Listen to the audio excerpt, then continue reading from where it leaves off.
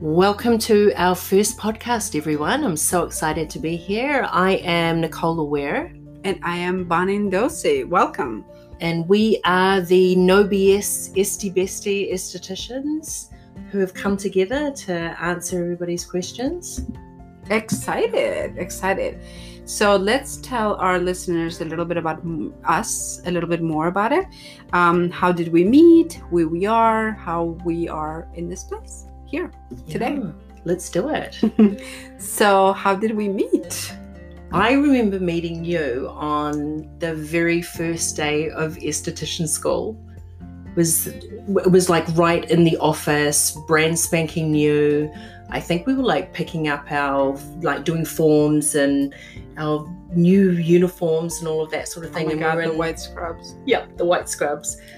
And I can remember just meeting you and knowing straight away that we were going to be friends. You know, when you meet that person and energetically you just click? Yeah. And I felt it. And yeah, it came true. I mean, we've been friends ever since. Absolutely. It was the same for me.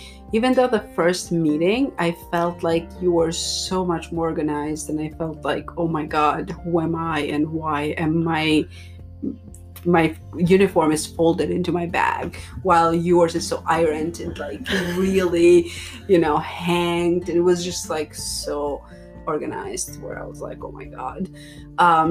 But definitely energy wise was like, yeah. Isn't it funny how you see yourself so differently than the world sees you? Because I felt that about you. Really? Like you had with this... my folded uniform in my bag. It was all wrinkled afterwards. Yeah, but you've got that energy of being super together, and I mean you fast tracked in the program, and I don't know, I when you describe what you just described about me, I felt about you, which is probably so why we connected it's a together. Perception. Yeah, absolutely. I mean, that was one of the things too. Did you always want to be an esthetician?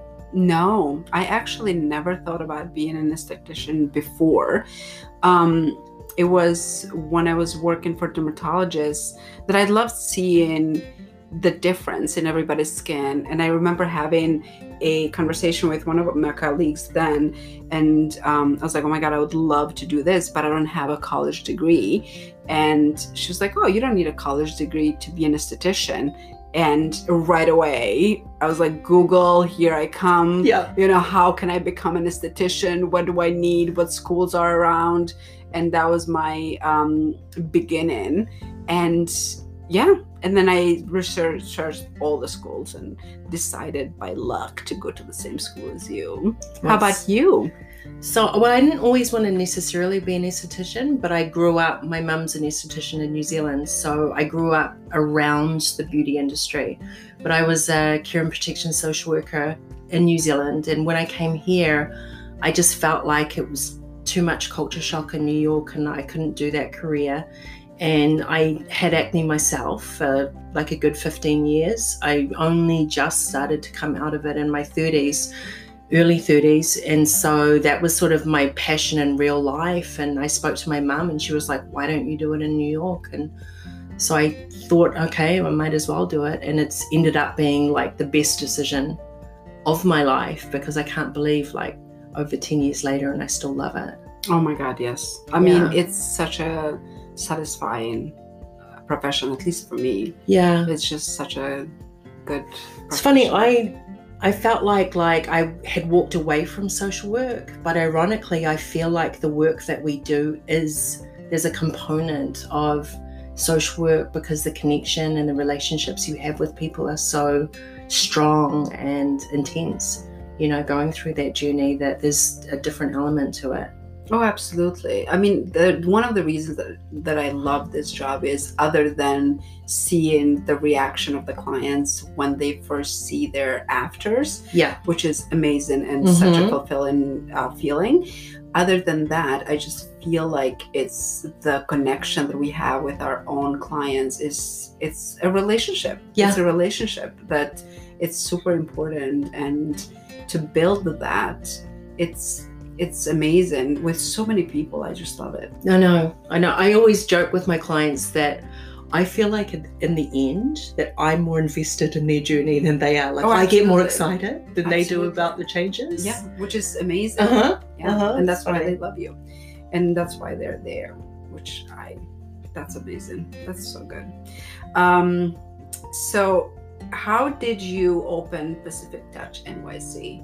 How did you become? You know how I opened Pacific Touch anyway. Can you remember me in school?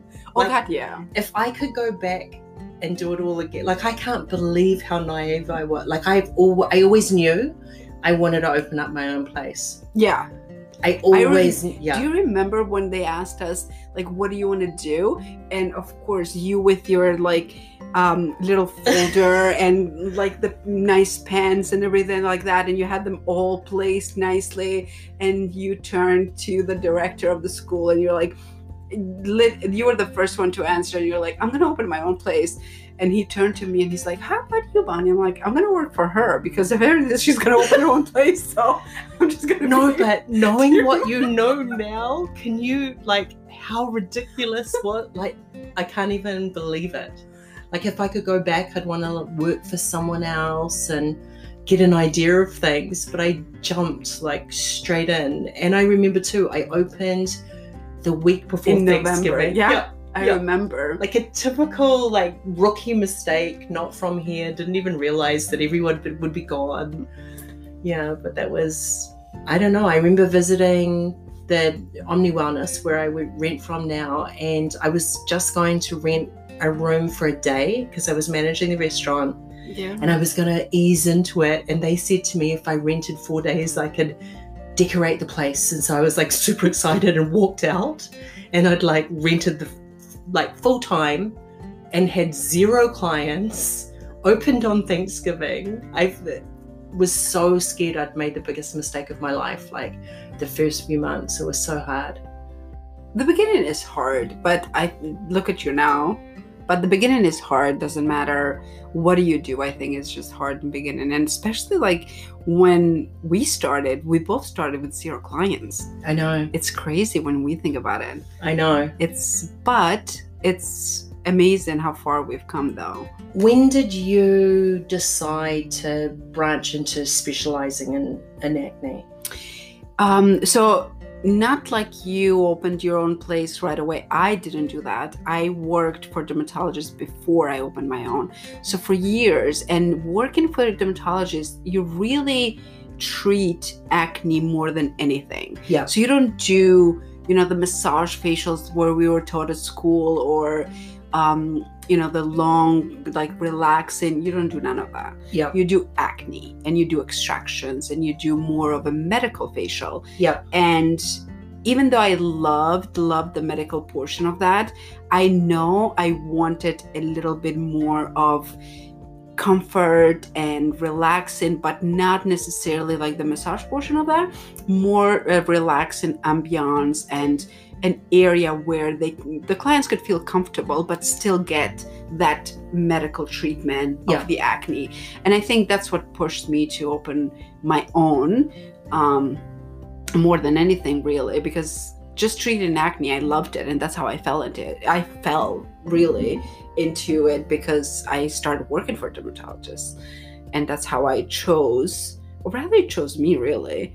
I think that I remember reading somewhere that that usually happens in your career path. You have this vision of what you think things are going to be like, and usually destiny will find you. Like, it defines you, and it ends up being, because I know Pacific Touch is certainly not the business it is today is what I adore, but it's not how I started. And I'm the same. Like, even though I had acne, I didn't come into aesthetics thinking I was going to specialize in acne. It just, because I had it, I could relate to my clients, and they found me, and it just became a thing.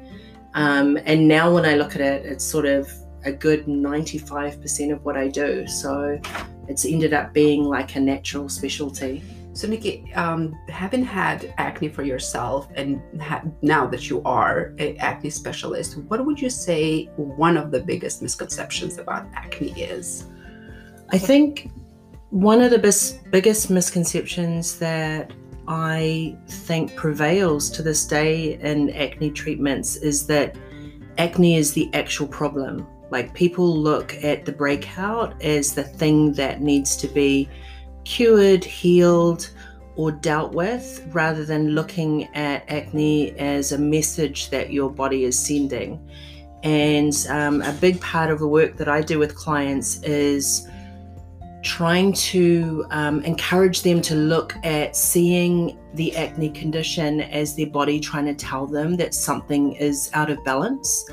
And it can be something as simple as, they're using the wrong product. It doesn't mean that it's like deep, but, delving deeper is what I get the most joy out of, sort of with my clients, like going into.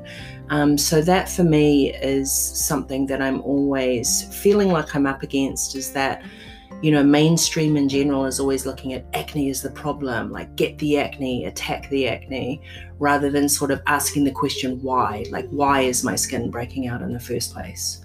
Yeah, yes, absolutely. I mean, that would be one of them. One of the biggest misconceptions that I experienced in my career so far is probably acne skin doesn't need moisture.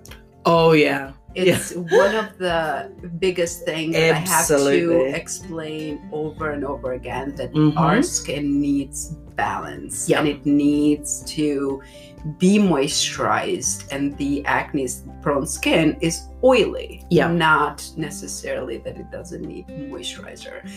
And it's putting the acne prone skin in balance, it's huge. Hydration is huge.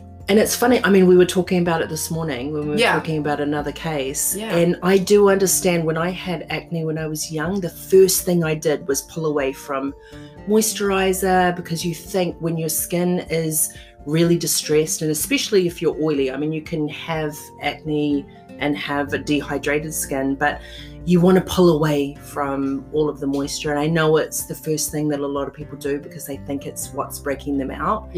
And then it just like plummets them into even more distress, and the skin just reacts. But that's so true. And then having to pull away from moisture and not apply moisturizers, actually your skin thinks that you are lacking, and of course, which you are, but it produces more oil. And it does actually the opposite of what people think that it is. And that is, I think, one of the biggest things, because there's a lot of misconception about acne, and we'll delve into it. I mean, that's a big reason why we're doing the podcast, right? We want to be able to sort of like help people with it. A lot of the questions that'll come through are the same questions that we get asked in the treatment room all the time.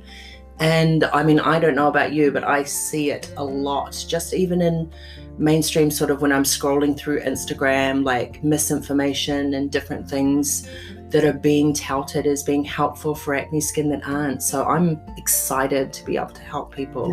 That was actually one of the biggest things that pushed us to do this, because we were talking about it and we're like, you pushed us to do this. I did. But we wanted to just start something that will give a channel to all of our clients, as well as reach a little bit wider view, audience, really, of acne prone skin people, that they are out there and they're all over. So if, one would have a question, then we can answer for them in any way, that we can.